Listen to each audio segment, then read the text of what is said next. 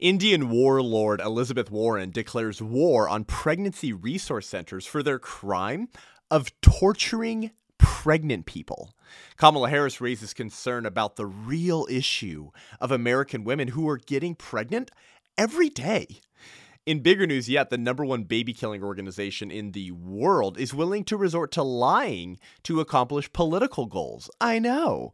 And just deleted from their website the acknowledgement that treating an ectopic pregnancy is not the same as in abortion. And big tech once again covers for big abortion as YouTube promises to crack down on abortion misinformation. As the sacred cow of abortion begins to crumble, the left is left to pick up the political pieces of their regime, which was always built on the mutilated bodies of 63 million babies. Without abortion, the left begins to lose its grip on everything else and resorts to the only thing left: raw political power. I'm Seth Gruber, and this is Unaborted.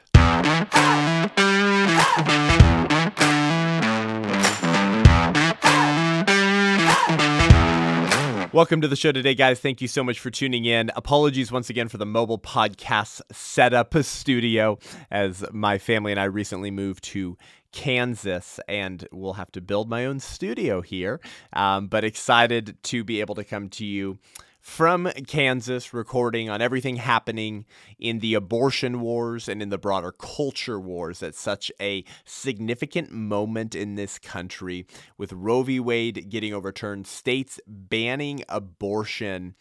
And I think we're starting to see what watchmen and careful conservative and Christian thinkers have acknowledged for a long time, which is that abortion really always was the sacred cow of secular progressivism. It was the centerpiece almost of this entire liberal establishment and political regime of leftism. And nothing quite so epitomizes and represents that alternative political philosophy of leftism or secular humanism than abortion. And so I felt very burdened to address some of these issues in the last month with you and try to tie a thread through it all and explain to you how telling this is about the state of the union, about the state of leftism, about what these people really care about and how much they hate and despise you. And I think each of the pieces of these recent news events are going to kind of represent that. So having said that, thank you for tuning in today. If you haven't listened to the show before, or you have and you've enjoyed it, but you haven't left a rating and review, would you do that for us? We're continuing to climb up the charts. We've recently and regularly been appearing in the top 100 for the news commentary category, which would be the only pro-life podcast I've seen in that top 100 of news commentary, and we're very appreciative of you tuning in, helping us grow. People have gotten engaged with sidewalk counseling and have saved babies because they've listened to this podcast. And when you do that, it drives it up the ratings and more people see it. So Elizabeth Warren recently just said that pregnancy resource centers torture pregnant people. Yes, they torture pregnant people, and they need to be shut down.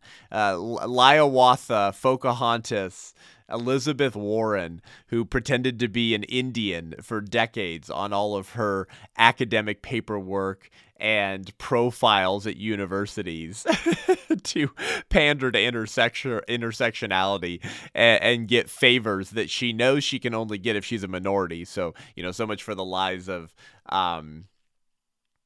systemic oppression for people of color. She's spent her whole life pretending to associate with POC, they call them people of color, in order to be treated better. Well, that old ancient Aztec Indian warlord with the rage of 1,000 suns in her eyes is very upset that more children are going to live. And you remember we covered the clip of her when the leak came out with Roe v. Wade, walking outside of the Supreme Court saying, I'm angry, I'm so angry, but I'm determined, I'm doubling down. And it was interesting sight to see what happens to these elitist, Democrat, establishment abortophiles when their sacrament of abortion begins to become compromised. And so I want to dive into this, but I want to play the clip for you first of her responding, I believe, to the prospected overturning of Roe versus Wade. Massachusetts right now, those crisis pregnancy centers that are there to fool people who are looking for pregnancy termination help outnumber true abortion clinics by 3 to 1. We need to shut them down here in Massachusetts, and we need to shut them down all around the country. You should not be able to torture a pregnant person like that. Well, there you have it. She says that these pregnancy resource centers are torturing pregnant people. Now, notice she doesn't say the word woman. She doesn't say pregnant women. She doesn't say mothers. She says pregnant people. Once again, a hat tip to the religion of transgenderism, which maintains that men can become pregnant. Therefore, she has to call them pregnant people and not just women. So just before we dive into any of this, once again, don't trust anyone who says pregnant people, okay, or birthing persons. Immediately write anyone off like that and assume that they will lie to you about everything else. Just make that assumption on the face of it, okay? If they're going to believe there are more than two genders and that men who don't have birth canals but I guess give birth through their penis, I'm not really sure. Anyone who believes that, okay, will lie to you about everything else. And so as we start talking about YouTube and Google and Elizabeth Warren and their concerns regarding misinformation, right? Just know that they don't give two bleeps about misinformation. Their entire political regime is built on misinformation, that some humans aren't persons, the baby's not really a baby, men can be women, women can be men, and men can get pregnant. Just ignore everything else they say, okay? And know that the majority of Americans are not on board with this, which is, I think, part of why these elitists are so afraid that the sacred cow of abortion has been compromised, because they know most of the public is not on board with this. And so it's only a matter of time in their minds that they'll be able to keep their hands on the reins of political power, which is why the last option left to them is just the exercise of raw political power.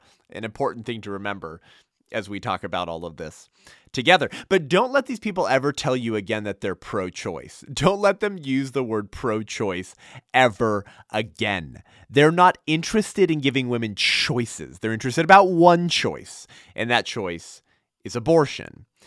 By the way, if you're a pregnant woman, or you know someone who's pregnant and you're contemplating abortion, or you know someone who has, hey, listen, try going to Planned Parenthood and informing them that you're there to exercise your right to choose life for your baby, and ask what support they'll be providing for you as you plan your parenthood. And when they show you the door, go find a pregnancy resource center that will care for baby and mom both before and after birth, which is literally what these pregnancy resource centers exist to do. By the way, Elizabeth Liawatha Pocahontas Aztec warrior goddess Warren does get it right when she says that pregnancy resource centers outnumber abortion clinics 2 or 3 to 1.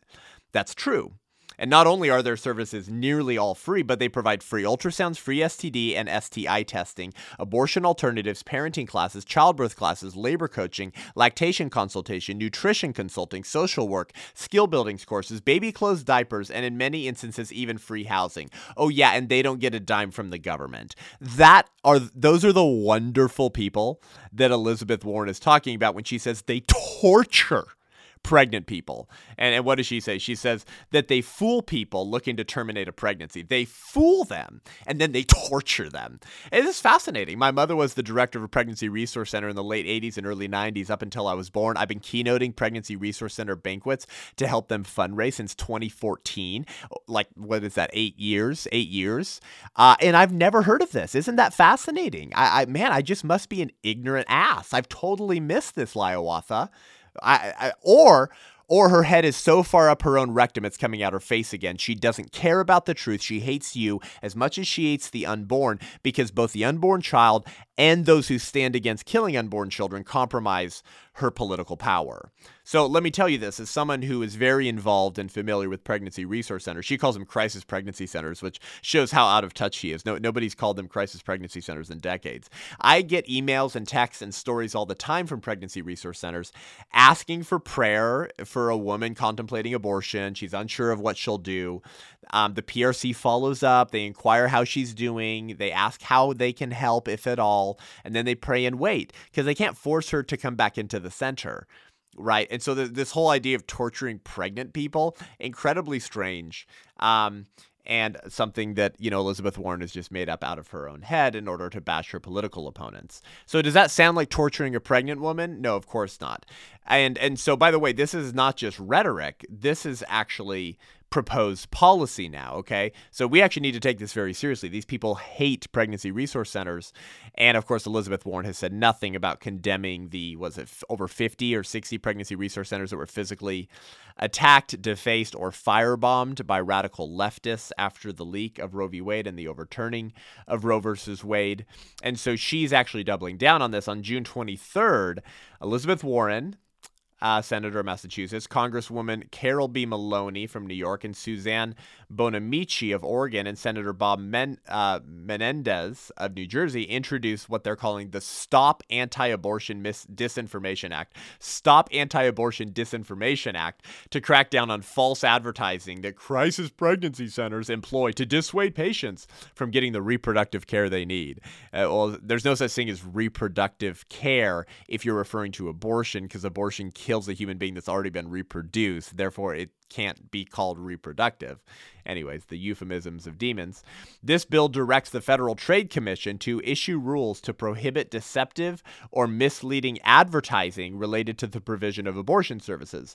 The bill also authorizes the Federal Trade Commission to enforce these rules and collect penalties from organizations that stand in violation. So, I mean, this is a huge proposed version of state power and political power against political dissidents.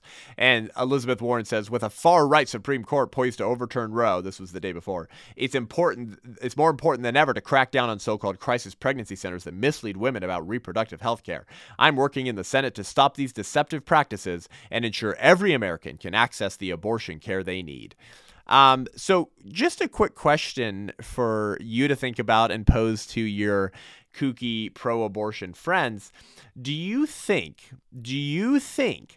Indian warlord Warren will be proposing legislation to issue rules prohibiting deceptive and misleading advertising from the abortion centers of America when they tell women that there is zero correlation between an abortion and future negative outcomes, such as the long-established links between abortion and mental health, preterm labor and subsequent pregnancies, and breast cancer? And if you want to get a very info-packed, statistically based conversation on that, go back to our recent episode with Dr. Brent Bowles. I think it was called Proof That Abortion is Linked to Mental Health, Preterm Labor, and Breast Cancer. And what you're going to learn is that the left resorts to confirmation bias and simply looks at the studies that confirm their priors and siphon off the majority of studies that don't confirm their priors, and then they run with the minority wing and cases of studies that affirm what they wanted to be called science, and they run with that as the gospel truth, and the mainstream media parrots their lies. Okay. Anyways, is Elizabeth Warren going to be proposing any legislation to stop misinformation coming from abortion centers and abortionists and their staff who tell women that there is zero chance of them increasing their likelihood of breast cancer, future mental health, or preterm labor and subsequent pregnancies or fertility issues?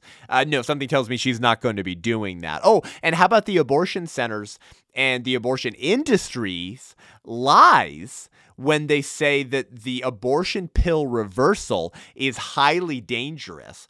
Oh, and that RU486, the abortion pill, is incredibly safe, Right. You had the Planned Parenthood president, Cecile Richards, a few years ago in a Los Angeles Times opinion editorial who said that the abortion pill is safer than Tylenol.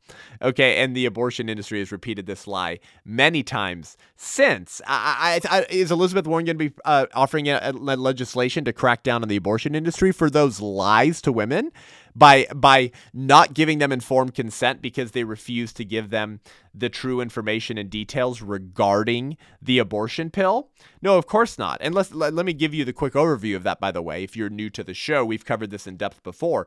One of the requirements that the FDA imposed when they approved the RU486 abortion pill in 2000 was that Danco, the manufacturer, and that any future manufacturers report to the FDA any adverse events, even mild ones. But the manufacturer is dependent on getting a report from the abortion provider that there was a complication. So how many abortion providers are complying with that? Well, we don't know because no state is allowed to go in and audit records or inspect clinics. And every time you try as a state legislature to impose accountability on the abortion industry, the ACLU and Planned Parenthood trot it out to a friendly judge in the federal court and get it blocked. So the abortion clinic, as far as information goes, is a great big black hole. We don't know what goes on inside. But despite these limitations, a study was undertaken by the American Association of Pro-Life Obstetricians and Gynecologists, or APLOG, and we've had the president of the board, I believe, on the show before, Christina Francis, and APLOG requested the adverse event reports regarding mifepristone, the first regimen of the abortion pill, from the FDA, and the FDA gave APLOG 6,158 pages of adverse event reports. Duplicate records and reports from outside the United States or reports of data previously published were excluded, and this left 3,197 reports, of which 537 had insufficient data for meaningful analysis. So of the 2,660 remaining reports, a standardized system was used to analyze the seriousness of the complications by a panel of physicians who agreed to review these records. 2,243 out of 2,660 women required surgery to treat complications of the abortion pill, and more than 60% of those were done by MDs other than the ones who provided abortion services. Let me say that again.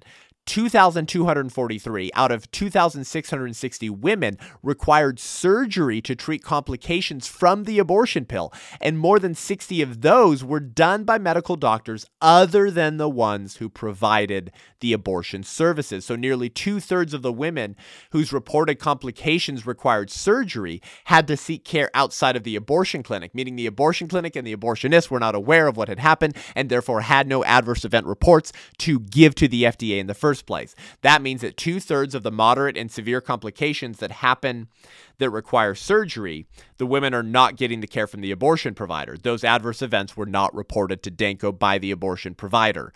So we don't even have the statistical standing, or the left rather doesn't have the statistical standing to stand on to be able to claim that the abortion pill is incredibly safe. But we have reason to believe it's actually incredibly dangerous. Where's Elizabeth Liawatha now? Why isn't she proposing legislation and sponsoring a bill to crack down on the abortion industry for their misinformation and harming informed consent, the most important medical standard in medicine today? No, she doesn't give two bleeps about that. And lastly, in Finland, more socialized medicine and a centralized record system, they've done studies on the abortion pill that shows that medication abortion, RU486, the abortion pill, is 4 times more likely to have an adverse event than a surgical abortion. Finland's study of the data comparing medical to surgical, almost 50,000 women were evaluated, and that's where they get the 4-fold increase in complications from medical versus surgical. And so the abortion industry should at least be telling women that they have a 4 times increased chance of complications from medication abortion than from surgical abortion. But of course, none of that is being told to women because these people don't care about misinformation. They don't care about women's health. They care about power, and they care about orgasms without responsibility. And if they have to kill the baby that was conceived from their sexual decision, so be it. Lastly, as we wrap up on Elizabeth Warren here, on May 9th, 2022, Elizabeth Warren responded to the Dobbs leak. Okay, remember when she was saying, I'm angry, but I'm determined. And I just want to I want to give you an insight into how wicked this woman is. I really believe that there's a dark spirit behind this, that there's a demonic spirit behind this. It's almost as if all of the old Indian child sacrifice gods live inside Warren, and sometimes some of that fire and rage pours out of her eyes and lips, and you can't help but wonder whether this was always just a spiritual war. Some of the things she says are so wicked and so evil, but it's done so with the veneer of compassion. It's done so with masquerading as an angel of light, if you will. And she said on May 9th, she said, if abortion is outlawed, the impact won't fall equally on everyone. Wealthy women will still get safe legal abortions by flying to another state or even traveling to another country. But the world will be very different for those who have the least power. Low-income women, young women, women of color, victims of incest and abuse, moms already working 2 jobs to support their children. So notice essentially what Elizabeth Warren is saying, if we're going to translate that, is that we can't have the poorer and the darker skinned people reproducing too much.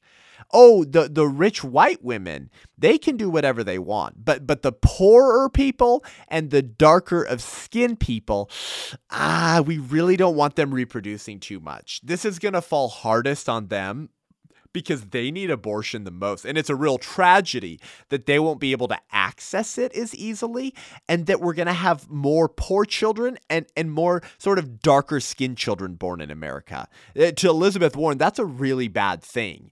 I mean, get behind me, Margaret Sanger, right? Get behind me, Population Council. Get behind me, Hitler, right? This is all in the long historical trend of eugenics, right? This belief that there are some class of humans we don't want reproducing too much, right? There are good people and bad people. We want the good people to reproduce, and we don't want the bad people to reproduce as much. And the bad people and those whose population we want to control tend to be poorer and tend to be darker of skin. And then, of course, with Margaret Sanger, tend to be mentally and physically defective. Something's not correct perfectly with them. I mean, that is really nasty when you realize what she's saying. The fact that poor women and darker skinned women who tend to kill their children more won't be able to kill their children as much is a real tragedy. Pretty wicked. Anyways, so that's Elizabeth Warren, and we're gonna move to Kamala Harris now. But I just want you to notice how insane these people are, and how fearful they are with the future of the country. Because if they don't have abortion, they really don't have anything else. It's what kind of undergirds their entire political project. And let me prove it to you. When Roe v. Wade got overturned, when it was announced, one of the number one conversations and headlines from the activist media and the leftist activists was something like this. If they can overturn abortion, which is a constitutional privacy, it's a privacy right, then next thing we know, they're going to be coming for Obergefell, right? Which found a constitutional right to sodomy marriage, to gay marriage. They're going to be coming for that. They're going to be coming for the constitutional right to contraception. Of course, none of these things are in the Constitution, right? They said that there's a substantive due process, that it was in the penumbras and the emanations. It comes off of other rights that are in the Constitution, and they could never really explain how the Constitution defended a right to abortion or defended the right to gay marriage. Really, you think James Madison had butt sex in mind, and he wanted men to be married to each other when he wrote the but they're freaking out, saying if the right can overturn abortion and overturn Roe, they're going to be coming for everything else. To which I like to say, damn right, right. But listen to the interesting reality that reaction represents. They're telling you that if they don't have abortion, everything else that they've labeled a right might not exist in the long run either. That's a powerful admission, and it should remind you that for the left, abortion is their centerpiece, their sacrament. It's the hinge upon which their entire political project swings. Very important. So Kamala Harris, and this is more recently just mourned over the fact that more women are getting pregnant every day, actually, in America. My gosh. And she literally said, women are getting pregnant every day in America, and this is a real issue. This is a real issue. So just like Hiawatha Pocahontas, we'll go ahead and play Kamala Harris here. To put it in law, there may be litigation, but we will be in a much better position than to not do that. And, listen, women are getting pregnant every day in America. And this is a real issue. And we need to act with a sense of haste about what is at play, what is at stake. And codifying Roe will be an important moment in terms of putting back in place protections for the folks who are at risk right now because of what the court did in Dobbs just weeks ago. So there you go. Wake up. Did you hear me? All they have left is the exercise of raw political power. She says we need to codify Roe. We need to ignore the Supreme Court that just said that the laws we made regarding abortion were never legitimate. There was no federal constitutional right to abortion. We're just going to ignore that, exercise raw political power, shove this through, and if we need to, we'll just get rid of the filibuster so we can get what we really want. That's all they have left. And but the interesting line here, and the one that we need to talk about, is when Kamala Harris literally says women are getting pregnant every day in America, and this is a real issue. And of course, you can tell by the way she's saying it that this is a sad thing, this is a bad thing, this is a scary thing. It's not a wonderful thing. It's not a beautiful thing. In fact, you and I probably would agree that it may not actually be the best thing, just in the sense that a lot of those women getting pregnant are not married to the man who impregnated them and don't have any intentions of marrying him and raising that child together. And so you're intentionally depriving a child of their right to their mother and father, but the celebration of new life and new human beings in our posterity, as America has been under replacement rates in terms of our birth rate for years, that doesn't generate excitement in Kamala Harris. That generates fear. That generates sorrow. Why is that? I think the answer is this. Let me give it in one sentence, and then let's dive into maybe premises and ideas that Kamala Harris is not even aware that she's operating off of. Most women who choose life and embrace motherhood are glad they didn't kill their baby. That's your hot take. Most women who choose life, don't kill their baby, and embrace motherhood for the child they're already a mother to, end up being glad that they did not kill their baby in the womb. I know it's wild. I know it's super crazy. It's very sciencey. There's this thing called biology.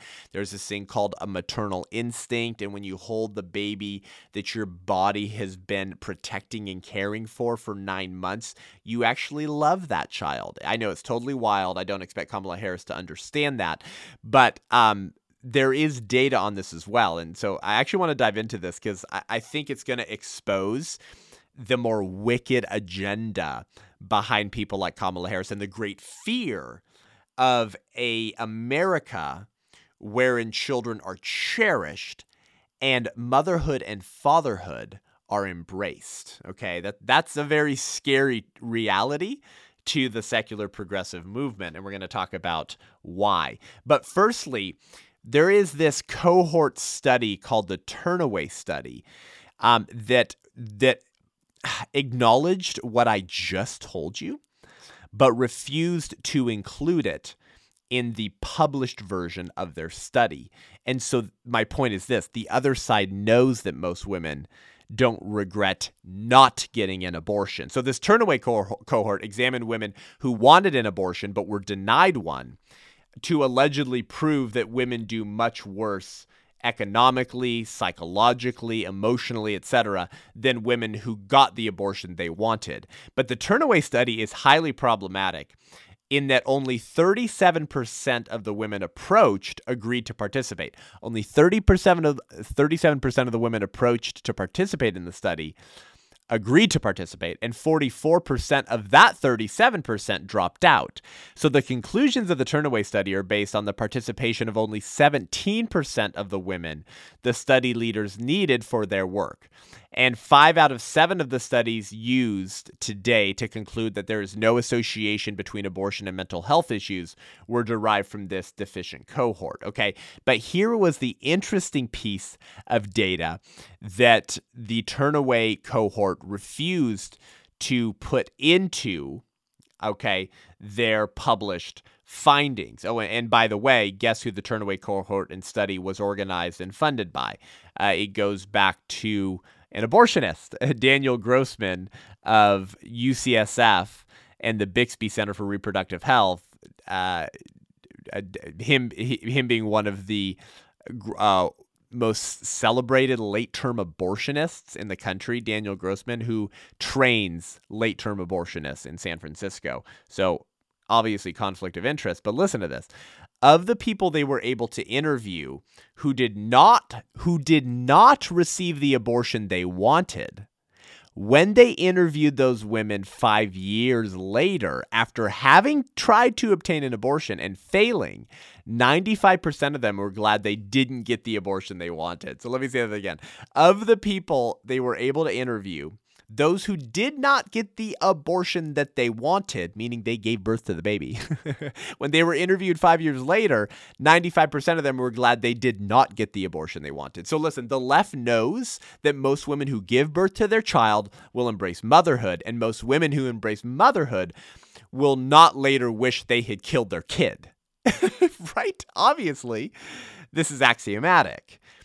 And by the way, there was a 2012 study by psychologists from UC Riverside, Stanford, and the University of British Columbia that found that parents experience greater happiness and meaning in life than non-parents. I talked about this on an old episode called Pro-Choice Men Are Men Without Chests.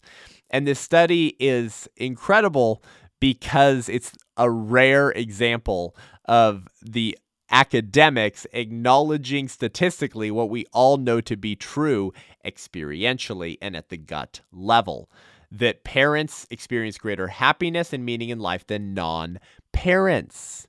This is a fundamental fact of humanity. The left knows this. They know that men and women will be happier if they don't kill their kids, that they'll want to pour into their children and take care of them, and therefore not be as susceptible to fall for the lies of the secular moral revolution. But we can't have that, right? This is a real issue, says Kamala Harris, because it upsets the radical feminist notion that women are only equal to men to the degree that they shirk the homemaking, child-rearing call and climb the corporate ladder, crushing babies on their way if need be. It's been said that the hand that rocks the cradle rules the world.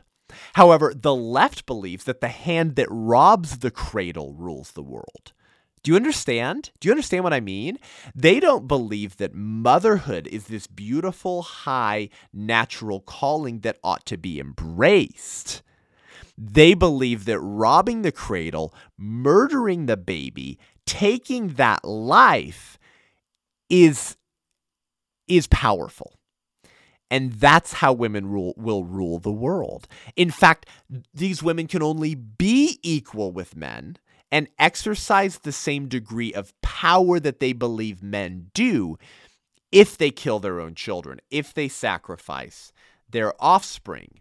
It's this belief that women can only achieve their quote-unquote gender equality with men if they can kill the babies that they procreate. And by the way, the pontiffs of progressivism, I call them, the pontiffs of progressivism, the high priests of liberalism, have admitted this as well. This is not me sort of pontificating, okay? This is not me casting aspersions or applying motivations to those that I don't know. I'm telling you that this is what they have told us.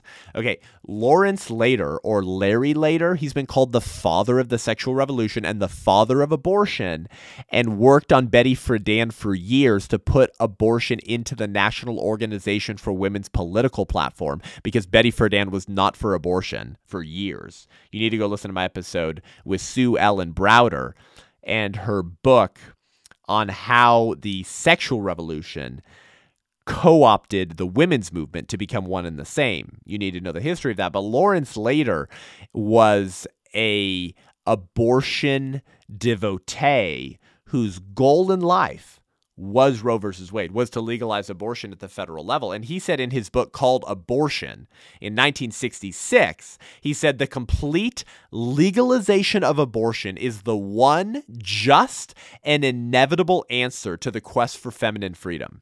Listen to this. The complete legalization of abortion is the one just and inevitable answer to what? The quest for feminine freedom. You see, women can't be free if they don't have the right to kill their kids. Do you see what I mean? This is coming from the horse's mouth.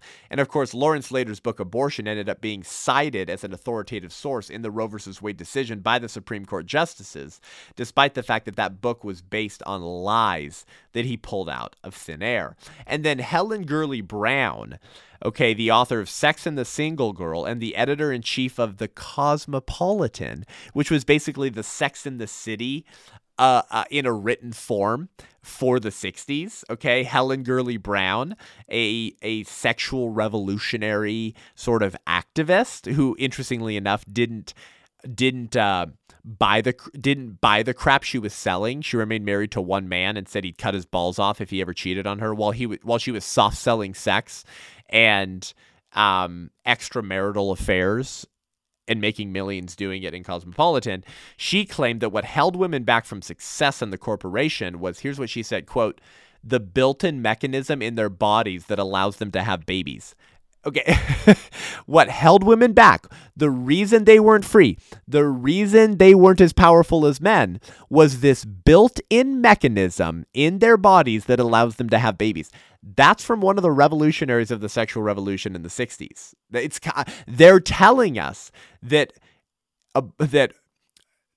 without this basic right, quote unquote, women can't be free, abortion on demand, and without apology. If they don't have abortion, they don't believe they're anything at all. When someone tells you who they are, you should believe them. Okay, so here's their thinking. Let me summarize this, okay? Because this all comes from Kamala Harris's one comment, right? That women are getting pregnant every day in America, and this is a real issue. Here's their thinking. If women can't kill their babies through abortion and are forced to give birth, they'll fall in love with that baby. They won't want to give the baby up for adoption. They'll choose to raise that child and therefore become more focused on the health of their posterity than the secular moral revolution and the murdered baby blood which fuels it. The secular moral revolution is fueled with the blood of 63 million children, make no mistake about it. It's the hinge upon which secular humanism swings. It's the linchpin. It's the sacrament. It's the sacred cow. Do you understand? Does this make sense now? Why Elizabeth Warren has the fire of 1,000 suns burning behind her eyes. Sun gods, probably, that demand human sacrifice. Why Kamala Harris is so worried about women giving birth and getting pregnant every day in America. Now, lest you call me hyperbolic or a conspiracy theorist, let me cite to you one other secular moral revolutionary, one of the most celebrated feminist extremists of the 20th century. Her name is Simone de Beauvoir. Now, Simone de Beauvoir, a French feminist in the mid-1900s, once had an interaction with Betty Friedan, who wrote The Feminist Mystique, who was essentially the mastermind behind inspiring second-wave feminism, or perhaps first-wave feminism, that didn't want bra burning, that didn't want abortions, but wanted equality in the law, voting rights, not getting fired because you were pregnant, as Betty Friedan actually was. Her heart was not for abortion. It was for the kind of feminism that you and I would be on board with. Okay. But like I said, Larry Lader and other secular moral revolutionaries worked on her for years to make abortion a central commitment of the National Organization for Women, which Betty Friedan had founded. Anyways, Betty Friedan and Simone de Beauvoir were having this interaction regarding feminism. And Betty Friedan made the case that women should be able to choose between staying home and being a mother and raising their children and going into the workforce. They should be able to choose that because that's central to the integrity of women, respecting their desires and wishes. Okay. And how does Simone de Beauvoir respond to Betty Friedan's Comment, she said, no woman should be authorized to stay at home to raise her children. Society should be totally different. Women should not have that choice. Precisely because if there is such a choice, too many women will make that one. Whoa. Okay, let's start with a very basic question. Why would one of the most radical feminists of the 20th century be so convinced that most women would rather choose motherhood than corporate success? That's what she's saying. Women should not be allowed to choose, so much for pro-choice, motherhood and staying at home to raise their children, because if they're given that choice, most women will take it, and that's a problem to the feminist, extremist revolutionaries who believe that the quest for feminine freedom must be built on the mutilated bodies of their own babies.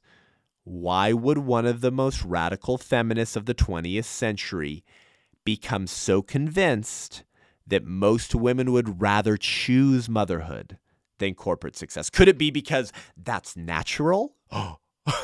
Could it be that there is a natural order?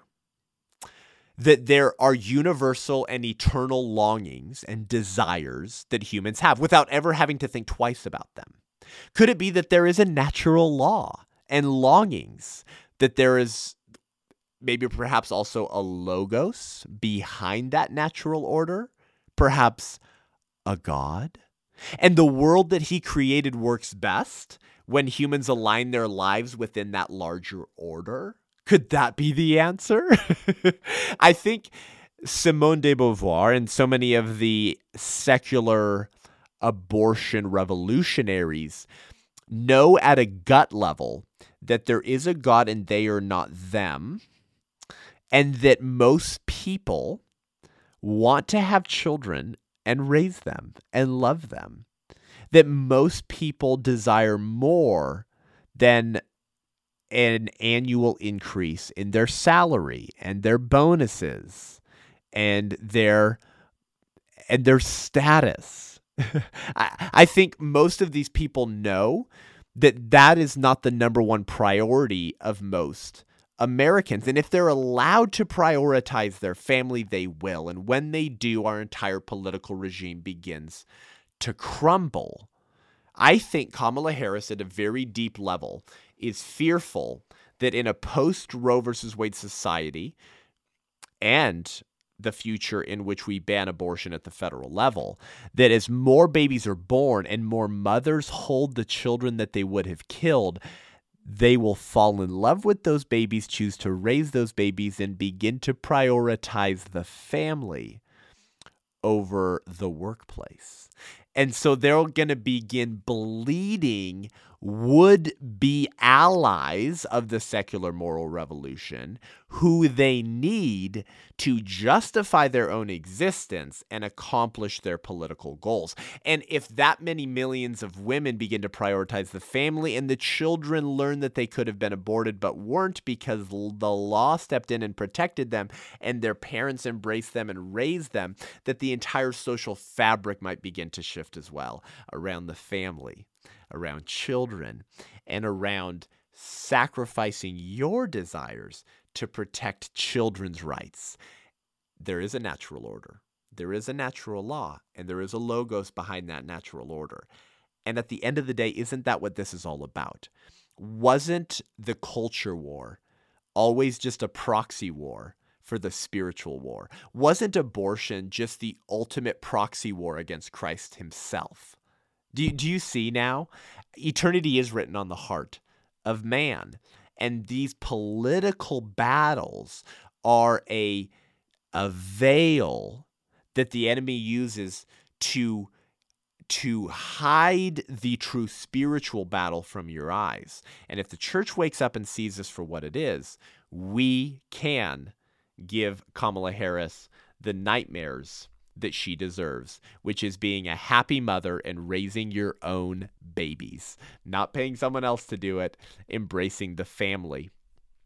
And that's how we take back the country. It reminds me of when former Indiana Governor Mitch Daniels was asked, how do we beat the libs? And he said, well, you can either outfox them, right? Outmaneuver them, outthink them in politics, which is difficult because they're pretty clever, or you can outbreed them. And I would recommend the latter because the latter is more fun. And there's sort of this dark thought I want to leave you with as we wrap up Kamala Harris. The left might quite literally abort themselves into oblivion. I know that that's a very dark thought, and I don't want that because I want those babies protected. But seeing their frenzied, legion-like rending of garments and screaming over more babies being alive, I don't think they're going to abandon this high sacrament anytime soon. And so I think the left might quite literally abort themselves into oblivion. And if we have lots and lots of babies, love them and prioritize the family, we win. There are more of us than there are of them.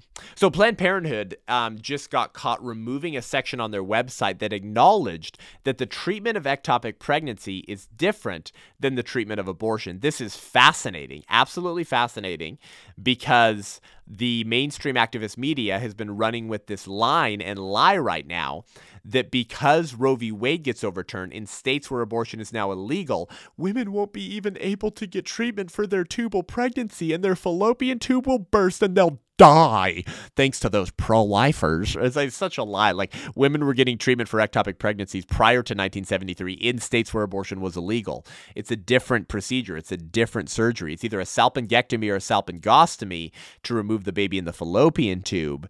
And in an abortion, it's called an abortion. It's called a D&E, a D&C, because it has a different surgical procedural name because the intention is different. The intention in every abortion is to kill the baby. The intention in a ectopic pregnancy is to save the life of the mother. So the death of the baby is a foreseen but unintended consequence, because if you don't do anything, you lose 2 lives. So it's better to act to save 1 life than refuse to act and lose 2 lives. They're fundamentally different. Planned Parenthood knows this, and they just scratch the line from their website admitting this because they don't want the right and the pro-life movement pointing to their own words to discredit the arguments that they like that the activist media is making, because it creates hysteria and fear around pro-life laws and support for Planned Parenthood. Hot take, you like that? That's exactly what's happening.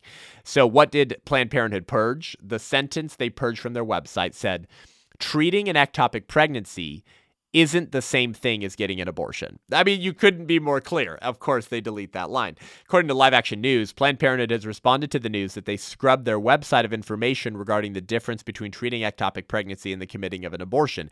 In a statement, Adrienne Verrilli, Vice President of Communications and Culture at Planned Parenthood, told The Hill that the language change was due to the pro-life movement, who she said would twist their language for nefarious purposes. Oh yeah, totally. We're totally going to twist your language by quoting you. You freaking evil hacks.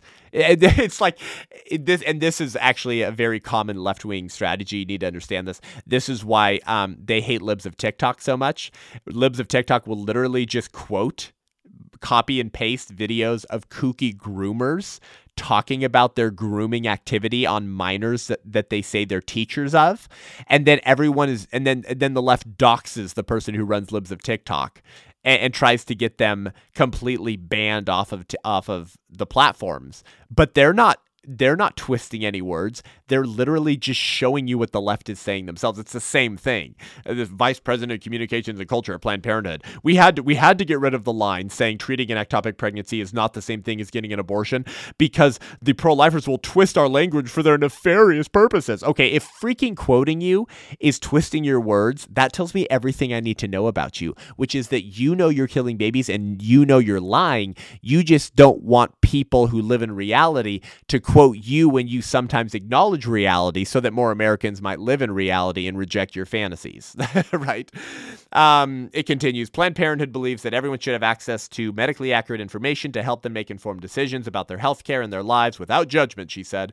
That is why we regularly update the health information on our website.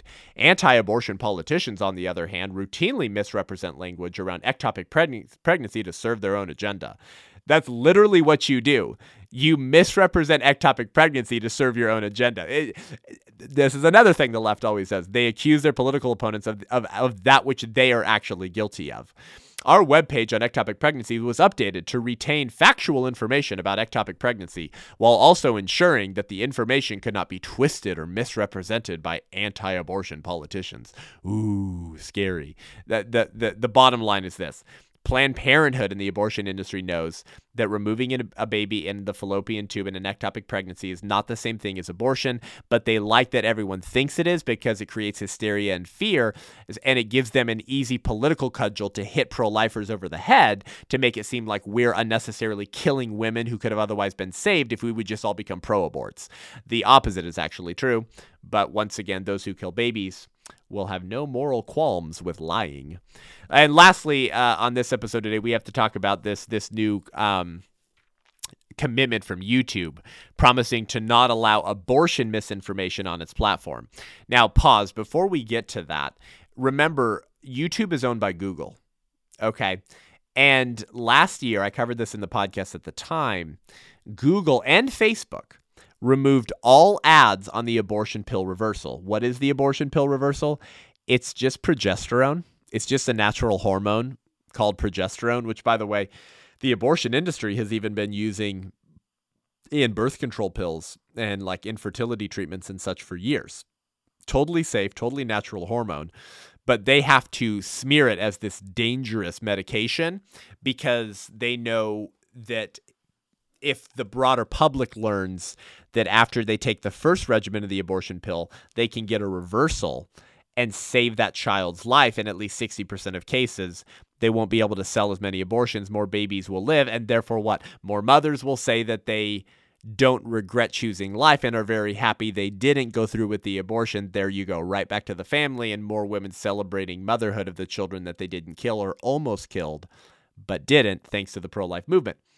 The left can have none of that, right? So remember, last year, Google removed all ads on the abortion pill reversal. You are not allowed, as a pro-life organization or an individual in the United States of America, to spend ad spend, to use ad spend money to boost ads and content so women know that if they have the first regimen of the abortion pill, mifepristone, and they regret it and want to keep the baby, that they can do so if they quickly get on progesterone, on the abortion pill reversal. You're not allowed to do that on Google or Facebook. And this was because of this Daily Beast piece in September. A Google spokesperson said the company does not allow ads that promote harmful health claims, including those for abortion pill reversal. After reviewing a copy of a report from the Center for Countering Digital Hate provided by the Daily Beast, Google said it had removed all of the ads mentioned. So the way that this happened when Google did this is, remember, Google owns YouTube. Google was given a report from the Center for Countering Digital Hate. That report was handed to them by the Daily Beast, and I believe the woman who wrote this is named Emily Schuberman, disgusting woman who did this in order to kill more babies and prevent more women from exercising their right to choose to change their mind and choose life. And because of this report, Google said they had removed all of the ads, okay? So this is very significant in this age of misinformation and disinformation and malinformation. Just so you understand, once again, these people, motivations and agenda, they don't care about the truth. They don't care about the science. They don't care about the information. They care about the exercise of raw political power. So what was in this report? This report from the Center for Countering Digital Hate that the Daily Beast gave to Google, after which Google read it and said, no more abortion pill reversal ads on Google. Wow, what was in this report? Well, it was relying solely on one study by Mitchell Creenan, an abortionist, in 2019, which they said, quote, was suddenly halted when several participants experienced dangerous hemorrhaging that sent them to the hospital. Oh my goodness. So they had to put a stop to the study because so many women were bleeding out? Wow, that abortion pill reversal progesterone must be really dangerous, huh? No, of course not. It was all BS. Here's what happened. The only women in their study who went to the emergency room for bleeding were the women who took mifepristone but did not get the progesterone. Yeah, let me repeat that again. The only women who went to the hospital for hemorrhaging were the women who did not did not take the very reversal pill that they're saying is so dangerous.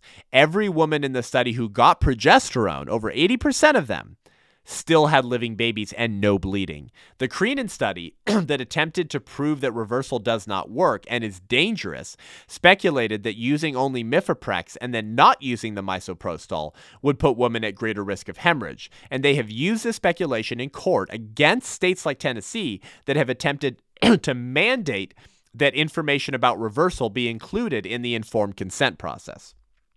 But the study showed the exact opposite. Women who took the misoprostol were more than twice as likely to experience hemorrhage as those who did not take it. And this was the exact opposite of the conclusion of the Creenan paper that the Center for Countering Digital Hate relied on, that the Daily Beast gave to Google, and then Google said no more ads from pro-lifers telling women that they can save their babies if they change their mind after the first regimen of the abortion pill. Does that sound like science or politics? Does that sound like science or the raw exercise of political power? Do you see what I mean? It's all they have left because they know their entire political regime is beginning to crumble because the sacred cow of abortion is beginning to crumble as well. So back to YouTube, owned by Google, just so you know where their priorities are at. Okay, very important.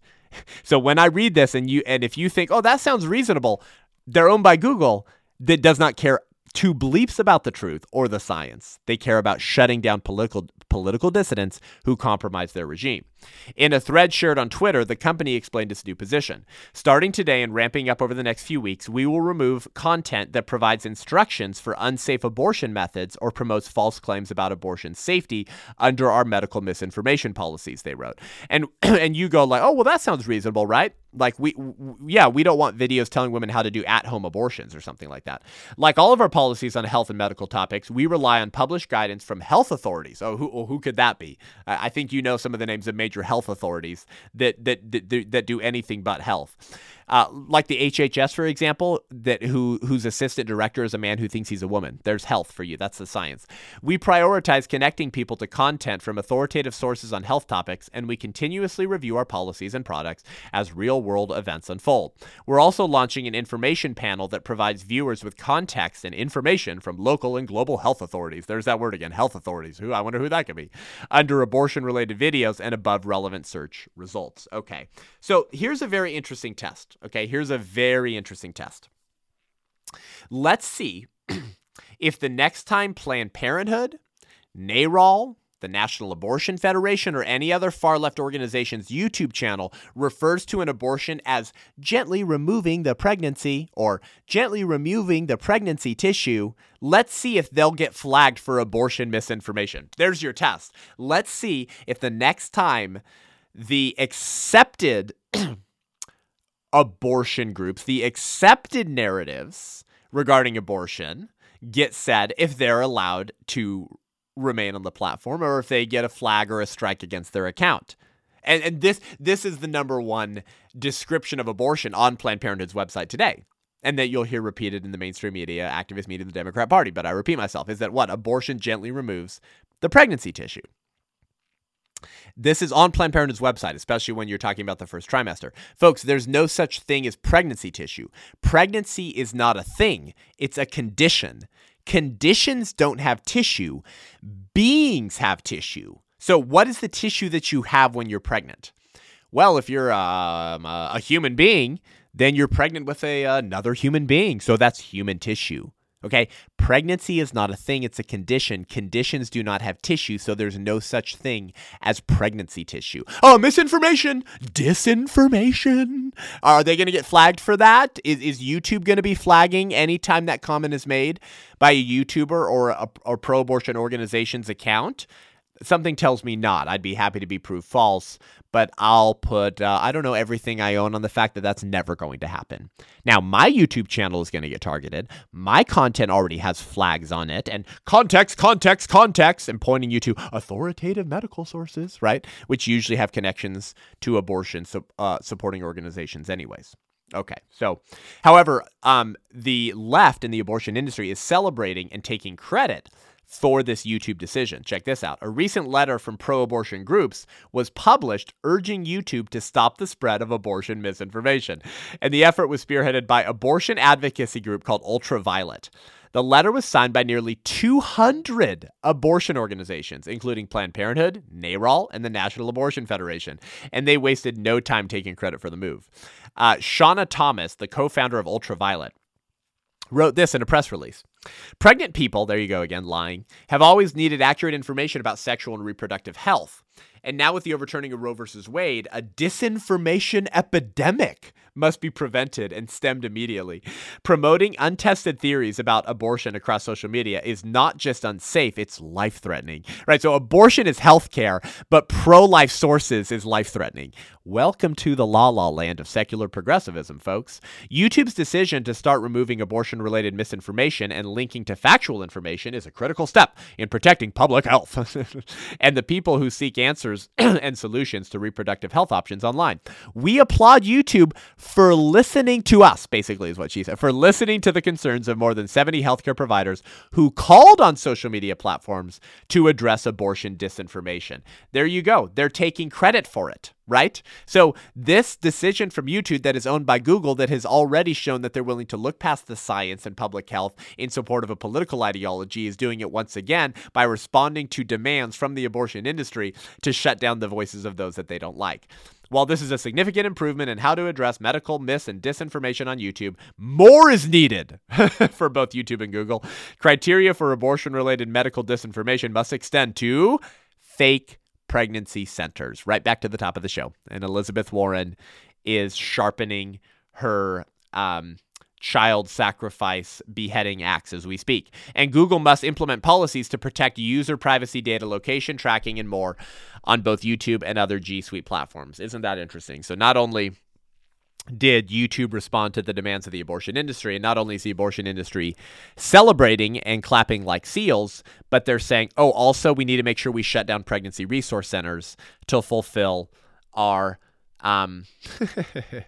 our Indian warlord Pocahontas's desires and demands. So given all of that, and given the very recent fast growth of my YouTube channel, I'm probably screwed. But hey, it was fun while it lasted. And we're going to keep posting, of course. But hey, will you go subscribe to my Rumble account? I'm actually not kidding. If you want this show to continue remaining active, if you want the podcast continuing to reach people, specifically on YouTube, which by the way, guys, since the beginning of the year, my YouTube channel has gone from like 1,200 subscribers, like 1,200, to pushing 14,000. Okay, and this is wonderful. People are getting exposed to content they're probably not going to hear anywhere else. You know how powerful of a voice I am at this Kairos moment, and I'm not slowing down. I'm speeding up. It's all hands on deck. This is the Kairos moment. This is one of the most politically propitious and significant years in American political history, and I know it, and I'm laying it all out on the field. Help me continue to reach these people, equip people, inspire, prick the conscience of the culture, awaken the church and the good people to action before it's too late. Go subscribe to my Rumble account. We're starting to post things there as well. I think it's just called Seth Gruber, and you'll find it, the Unaborted Podcast. Go subscribe to Rumble, please. And we'll see how much longer my YouTube channel reaches as many people as it's reaching, which has been a real blessing.